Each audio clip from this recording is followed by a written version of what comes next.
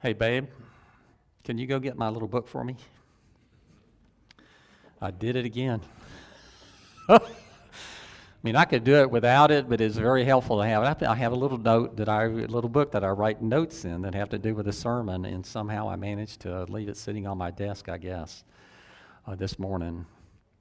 And hopefully she'll be able to find it. If not, we're just going to have to do this without it, which we can do. There you go. The gray one, yep. It's wonderful to have such a forgiving and understanding wife. She knows me better than you guys do, and she knows this kind of stuff is getting to be a lot more common for me as far as my memory goes. And I'm trusting that most of you can relate to that in some, maybe even a remote way, but it becoming more and more a part of the life that I live. But we are in John chapter 19 this morning, and we're going to actually start reading in verse 23, and we're going to read down through verse 30. When the soldiers had crucified Jesus, they took his garments and divided them into 4 parts, 1 part for each soldier, also his tunic, but the tunic was seamless, woven in one piece from top to bottom. So they said to one another, "Let us not tear it, but cast lots for it to see whose it shall be." This was to fulfill the scripture which says, "They divided my garments among them, and from my clothing they cast garments." Now this is where we're going to pick up this morning. So the soldiers did these things, but standing by the cross of Jesus were his mother and his mother's sister, Mary the wife of Clopas, and Mary Magdalene. When Jesus saw his mother and the disciple whom he loved standing nearby, he said to his mother, "Woman, behold your son."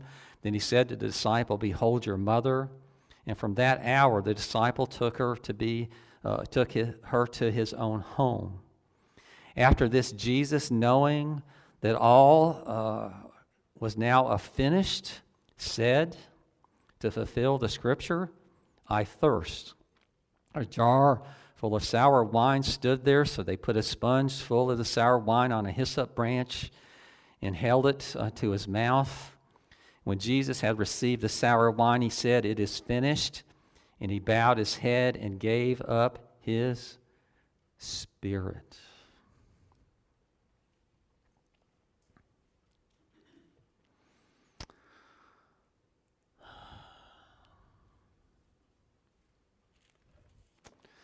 We've been talking about this now for weeks.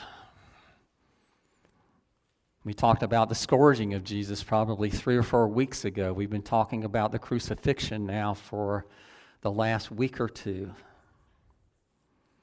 And the reason I decided to do it this way is it's so easy for us to just kind of breeze through this right around the Christmas or the Easter season. And so what I determined to do this year was to enter into a more detailed, more thorough consideration and study of these passages in John that relate to the trial and the death, the crucifixion and the death of Christ, with a hope that for all of us, and maybe in particular those of us that have been doing this now for a very long time, that we would have a renewed appreciation and understanding and a depth of these things that maybe we've never had before. I mean, we've been over this ground so many times in the past, it would be very easy for us just to skim right through it like we typically do without it giving it time to soak in deep with us. We've talked about the necessity of Christ being crucified, because where we left him last week was he was hanging there on the cross. He was still alive. He had endured a lot of the torment that was on his plate. And we've argued from Scripture in a few places that it was necessary, absolutely necessary, that Jesus not only died, but Jesus would die in the manner in which he died, that he would have to be crucified.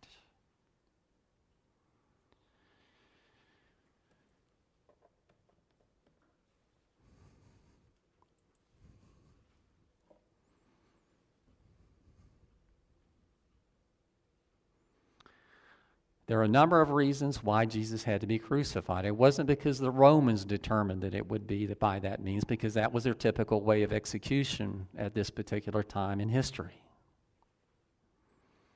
It was something that was predetermined by Scripture itself. You think about Numbers, and Scripture attests to this, that when Moses made the serpent and put it up on a pole, and then the people looked up upon it, that was a prefiguring of the Christ on the cross to come. And there's some other things that fall into that category as well. But I was drawn to another verse this week as I was doing my regular reading through Scripture. I happened to be reading through the book of Deuteronomy at this point, and I came upon this passage. It says this, "And if a man has committed a crime punishable by death, and he is put to death, and you hang him on a tree, his body shall not remain all night on the tree, but you shall bury him the same day, for a hanged man is cursed by God." Peter, some people might argue, well, Jesus really was not crucified on a tree. He was crucified on a cross. But this is what the Apostle Peter says in his defense before the council, the same council that condemned and had Jesus crucified, by the way, just shortly before that. This is how Peter describes what took place. "The God of our fathers raised Jesus, whom you killed. How did you kill him? You killed him by hanging him on a tree." Just another example of the fulfillment of Scripture that we've seen over and over again as all of these things have unfolded in the life of Christ.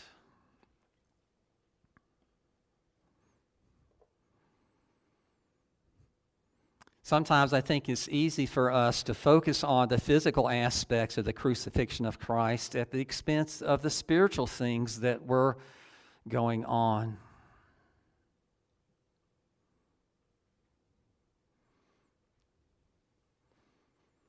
We've read portions of Isaiah chapter 53 through this study of the death of Christ. This morning I'd like to focus on 3 verses from that chapter, beginning with verse 4. "Surely he has borne our griefs and carried our sorrows, smitten by God and afflicted. All we like sheep have gone astray. We have turned every one to his own way.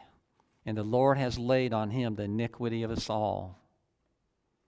Yet it was the will of the Lord to crush him. He has put him to grief." That is something that is very hard for us to even conceive of.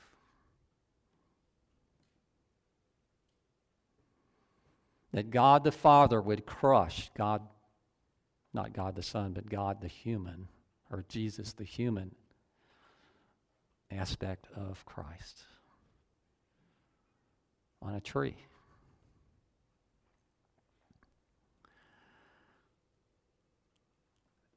What a sacrifice.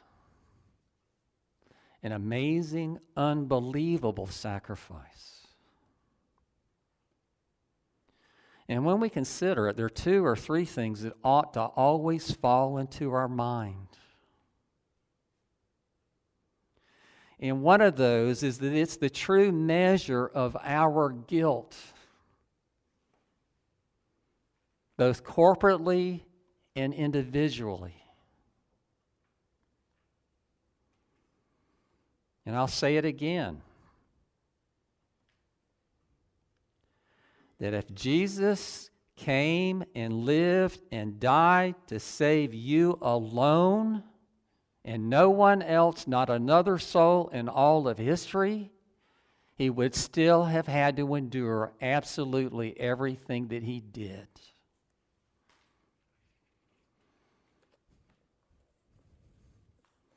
And when we think about these things, we should be challenged repeatedly, and at the same time, on the other end of it, we should be greatly encouraged.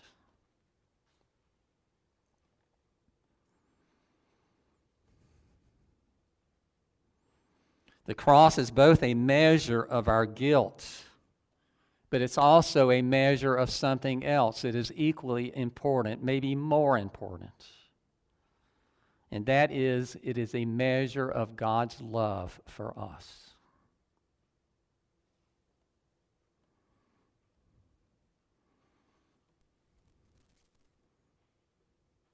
As we reflect upon the cross as Easter is approaching,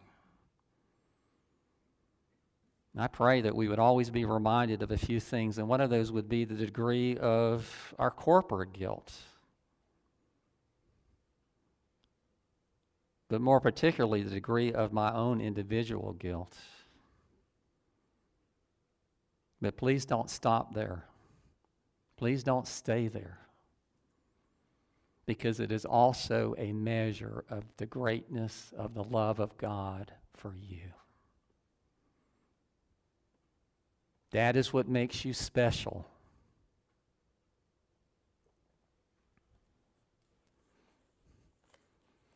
As we read this passage, what we're finding is that there are few of those closest to Jesus who have gathered in a small group in the close proximity to the cross, because we know that Jesus has a conversation with them, and in particular, as we can state at this point,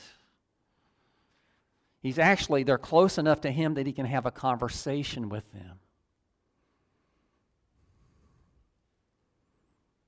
Mary, his mother, is there. Mary, the wife of Clopas, who we really don't know much about. Mary Magdalene, where she becomes a major character in the resurrection story. We'll be seeing more of her, and we know that she was a woman of ill repute that came to faith in Christ. We also know this, that John, the son of Zebedee, was there in this little small group. And they were close enough to the cross that they actually had a conversation with Jesus. Jesus spoke to them, and they heard what he was saying.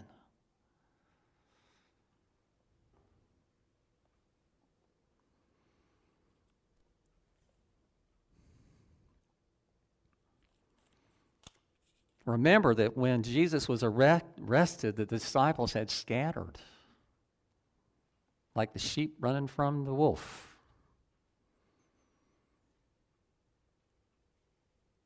But John's back. And John, in real ways, could in very real ways be putting himself at risk being where he is. I mean, what if the blood of Christ is not enough for those who have brought Jesus to this? He let his fear overcome him for a time, but eventually he overcame his fear. And he will become one of those who speaks very greatly and most strongly about this Christ for the rest of his life. And he will live to be an old man, unlike some of the others. That his life from these days forward will be fully and absolutely dedicated to the furthering of the gospel of Jesus Christ into the world.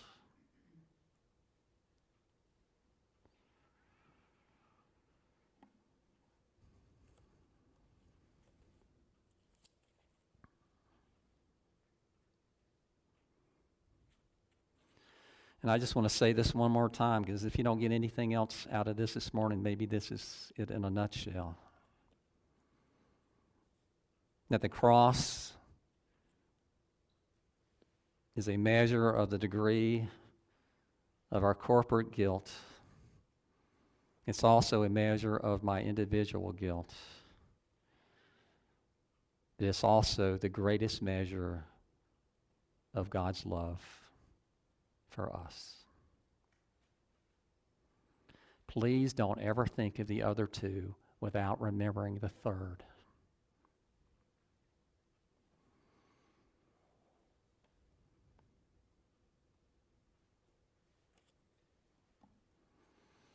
Mary is there, the mother of Jesus. She's not mentioned very much in the Gospels at all, except just in the birth narratives at the beginning and hardly any at all. Till now she appears near the foot of the cross as Jesus is hanging there, breathing his last breaths in this world, in this life.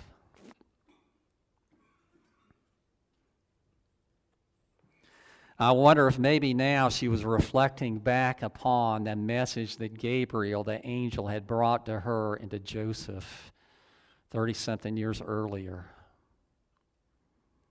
about this son that would be born to them. Gabriel had said, "You will bear a son and call his name Jesus. He will be great and will be called the Son of the Most High, which the Lord will give him. And the Lord will give him the throne of his father David. He will reign over the house of Jacob forever, and of his kingdom there will be no end." You wonder what's going through her mind at this point.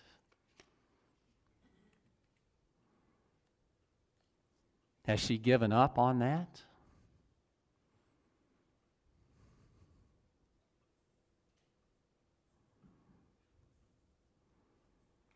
Mary was a mother who loved her son, whose heart is crushed, broken, and grieved at what is transpiring.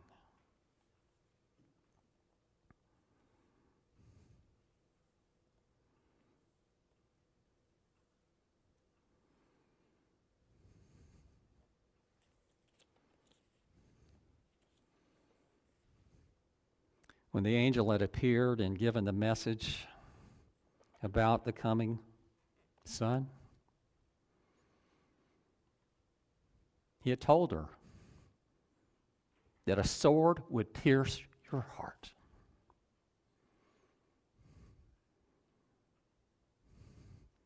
And she knows the reality of that.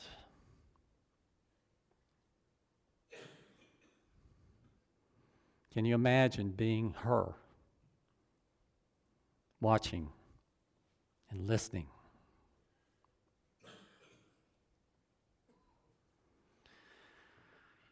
Certain fragments of the visible church have adopted what might, in a sense, be described as a form of Mary worship, Mariology, where people actually pray to Mary and that sort of thing. There is no biblical basis for that at all. We need to understand that Mary was a very, very special lady that God chose for a very, very special purpose. But she was every bit as human as you and I are, and she remains every bit as human as you and I are today.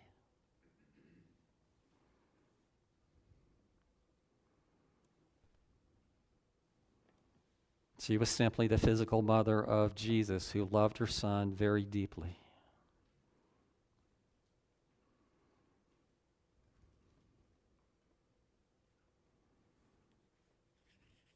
She was accompanied by her sister, and we know nothing about her. That would have been Jesus' aunt. Mary, the wife of Clopas, whom we don't really know much about her, but then Mary Magdalene, that we've already seen already in our study of John, and she's going to become a bigger part of the picture in the resurrection story that takes place in just a few weeks.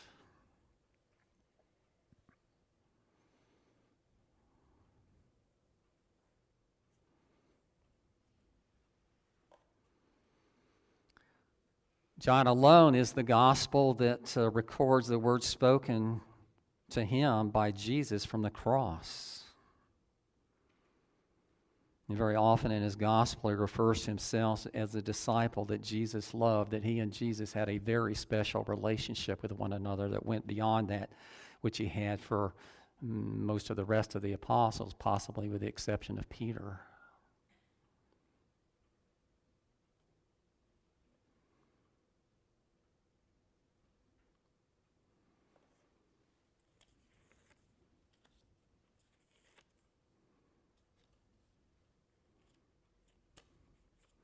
It's interesting that Jesus entrusts the care of his mother, Mary, into the hands of John.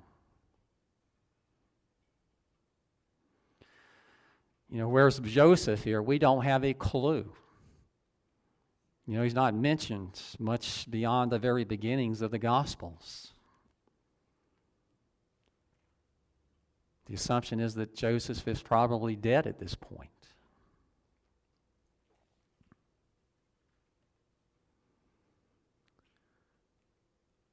But we do know that Jesus had brothers who were in fact living. One of them was James, who would become one of the apostles to the church in Jerusalem. The book James, written by him, that letter. It's just interesting that Jesus entrusts the well-being, welfare of his mother into the hands, not of his brothers, but of his spiritual brother, John.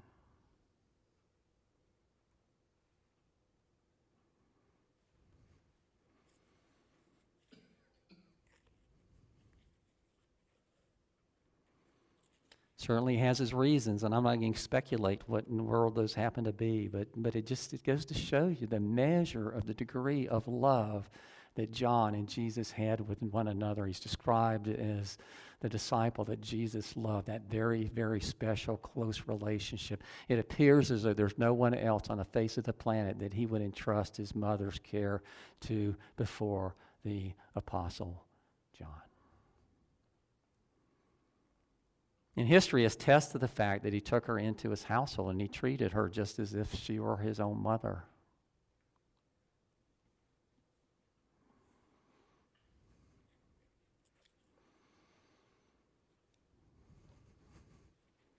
Jesus, still alive on the cross, says this. He says, I thirst. I'm thirsty too. Certainly not to the same degree Jesus.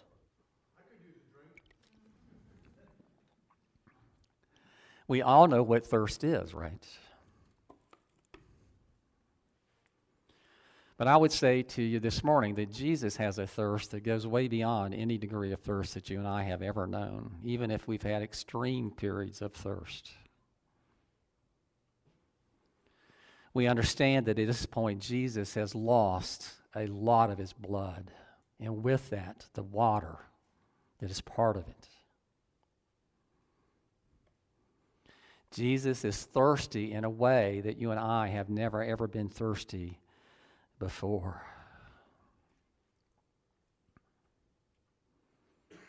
Notice that they gave him sour wine or vinegar. Now, can you imagine being thirsty? And maybe you're visiting someone's house and they say, well, I don't have a glass of water I can give to you, but we have some vinegar. How would you like that?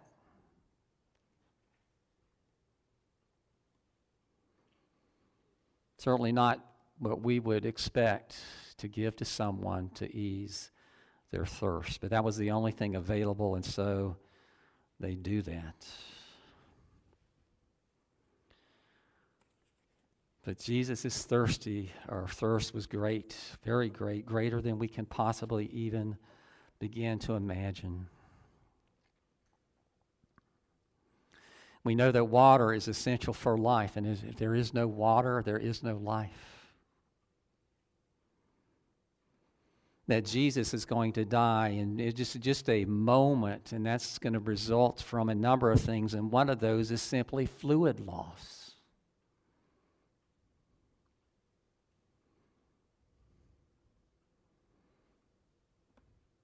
Just think of it. We can go without food for days, even weeks, but we can't go more than some hours without water.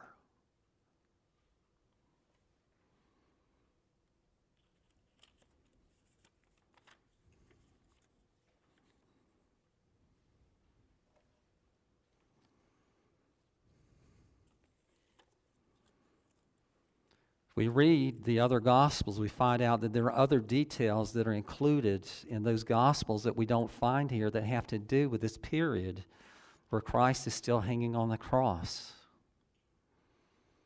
In Matthew chapter 27, verse 45, from the 6th hour there was darkness over all the land until the 9th hour. Now, when you think about darkness in the Bible, You might think about the darkness that fell upon Egypt. Remember that, one of the plagues? We understand that darkness very often in the Bible is a sign of God's judgment. So we understand that this darkness that fell upon the world was a sign of God's judgment upon mankind for what they have done to His Son.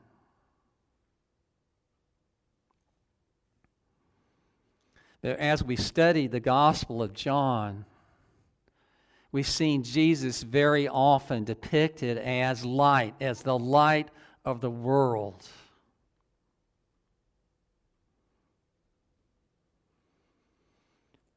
In chapter 8, verse 12, Jesus said this, "I am the light of the world. Whoever follows me will not walk in darkness, but will have the light of life." Do we understand? Do you understand there's a sense in which this darkness, this is like the last effort of the forces of evil and wickedness, which are part of this picture, doing its best to overcome Christ.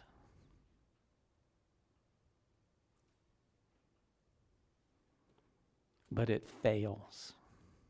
Like everything else has failed.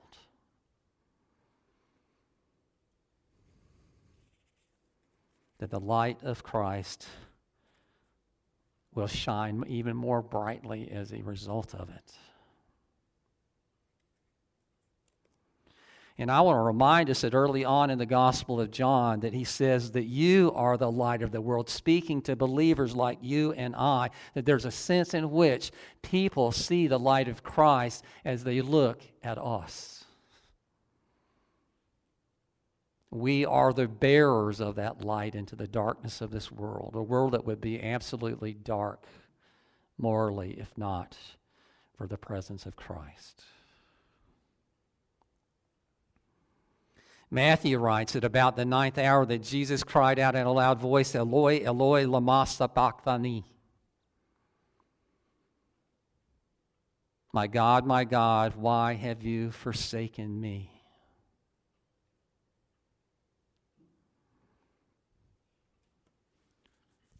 Jesus dreaded the cross, and you can certainly understand why.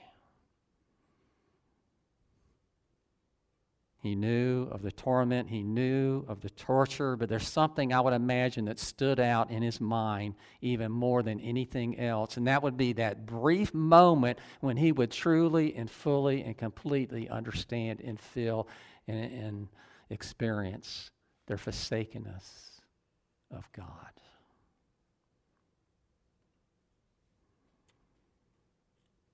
His greatest torment of all.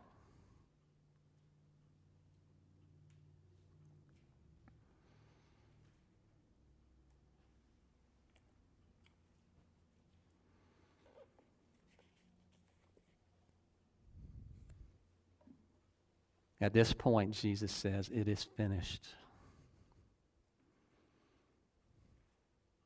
And what's he talking about?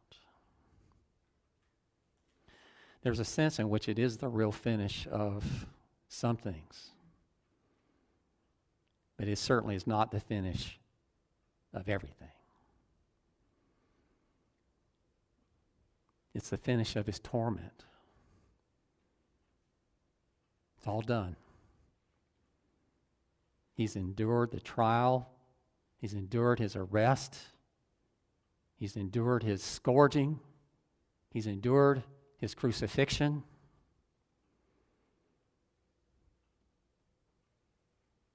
That's all behind him. The only thing left is death.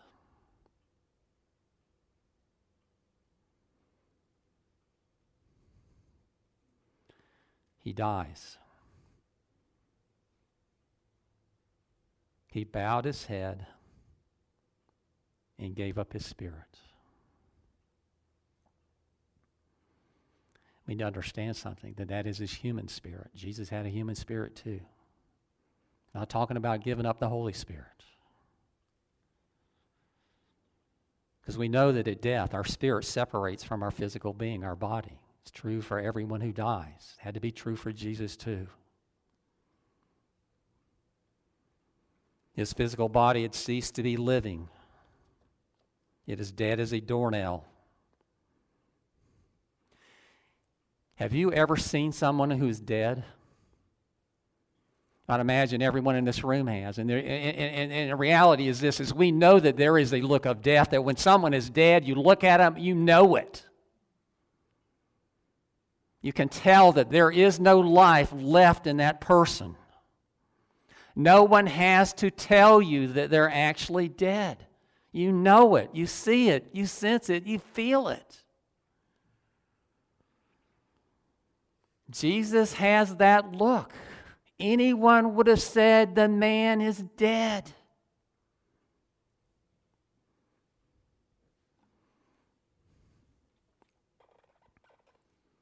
The light of life is simply gone out.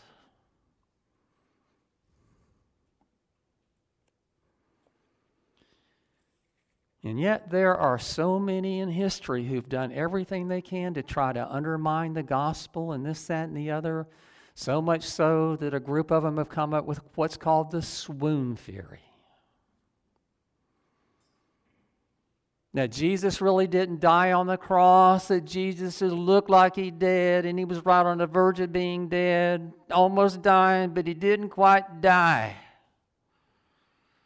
And so when they put him in that tomb, the only thing he did was just take up life again. He wasn't resurrected from the dead. Do you understand? That's the whole reason for this, is to deny the resurrection of Christ.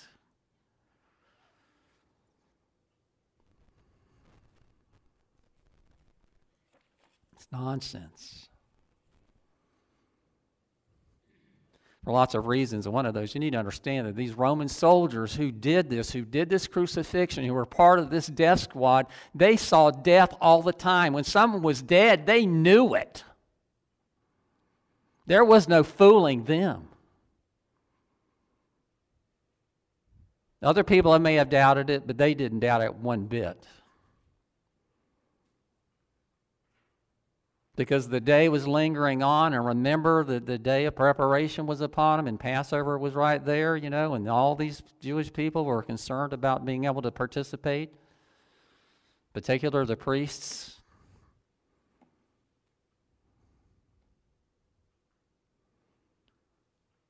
They asked that the legs be broken. And remember this, the way that people die from crucifixion is they had nails through their ankles, and sometimes there was a little step there that they stood on because they had to push themselves up every time they took a breath. And eventually they died from asphyxiation because they no longer had the strength to push up to breathe air in. So very often, to make sure that they really were dead, they would break their legs so they could no longer push up. But when it came to Jesus, these men knew without a doubt that he was dead. There was no need to break his legs. He was dead as a doornail.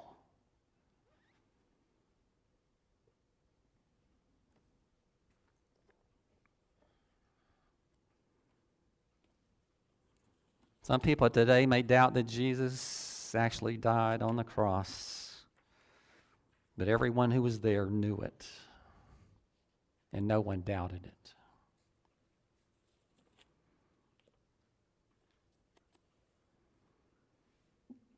Mark and Matthew and Luke, they reveal to us at the time that Jesus died that the curtain of the temple was torn in two from top to bottom. Remember that curtain that separated the holy place from the most holy place, or the Holy of Holies? Every morning and every evening, the priest went into the holy place where the bread of the presence was, and the lamp was there. It was only once a year that they went behind the curtain into the Holy of Holies, or the most holy place. That curtain served a purpose, and the purpose was to so that there's a clear separation from sinful man and holy God. So we need to understand that when this curtain, and it was not your typical curtain. It was not like the curtains you have in your household. This thing was inches thick. It weighed hundreds of pounds. It's nothing that could have been torn very easily. but it was ripped from top to bottom. God saying this, no longer is there this separation between holy God and sinful people.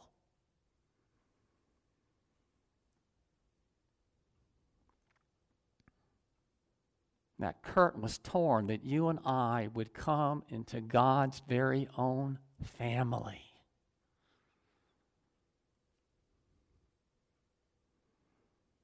And symbolic of the sin. And when we consider it, we need to remember this, that when Christ died, He bore it all. He took it all. All my sin and all of your sin.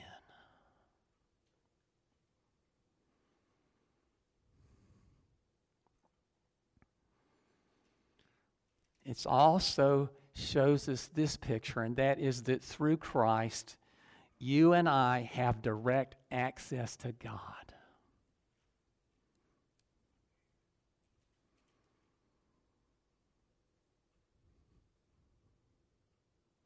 The dividing wall for us is gone.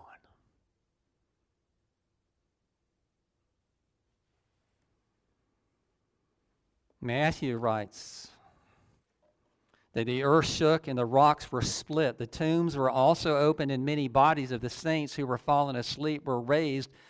And coming out of the tombs after his resurrection, they went into the holy city and appeared to many. Wow.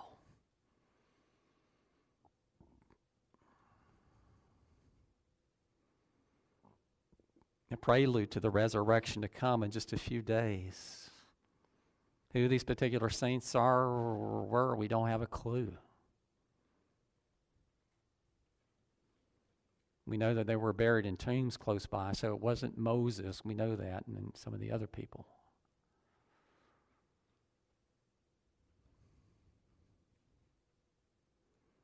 Matthew and Mark wrote that the centurion declared, surely he was the Son of God. So it was obvious to this Roman soldier when he had seen and experienced everything that he had in those hours before.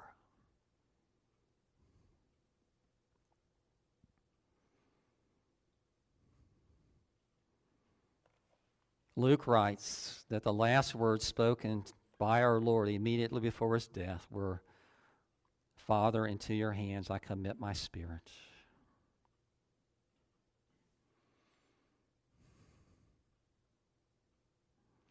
I wonder how many of our brothers and sisters in Christ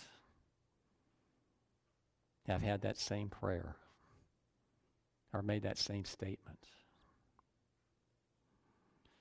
Because we realize this, that the history of the cross doesn't end with Christ. That we have had many brothers and sisters down through the ages who have been martyred. They've given their life for Christ, and very often it's been through crucifixion.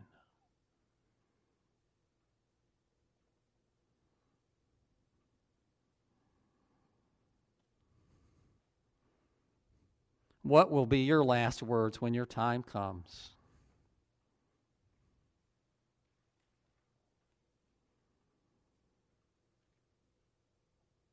I would imagine for many it would be, Father, into your hands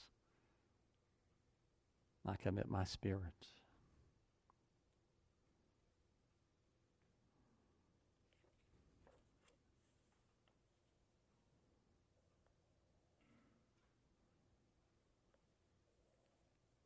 According to Mark, one of the centurions at this point said, truly this man was the Son of God.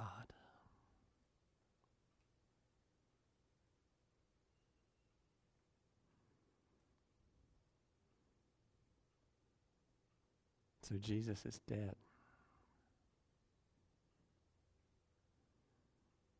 Really?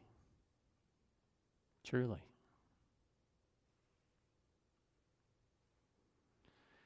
How sad would it be if that were the end of the story?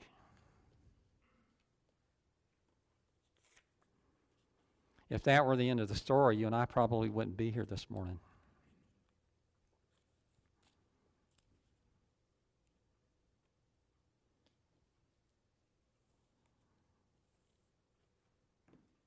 but it's not. There's more of the story to come. And you know what? There's more of your story to come. Some of you have lived your life as far back as you can remember in Christ. You never remember a time when you were not a believer. That's not true for a lot of us. There's a sense in which you're blessed if you happen to be one of those people, but at the same time, I think there's some value for some of us who lived outside of it for a while.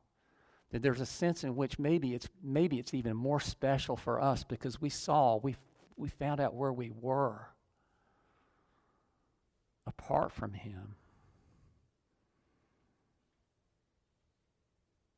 And we know that a time came when He drew us to Him.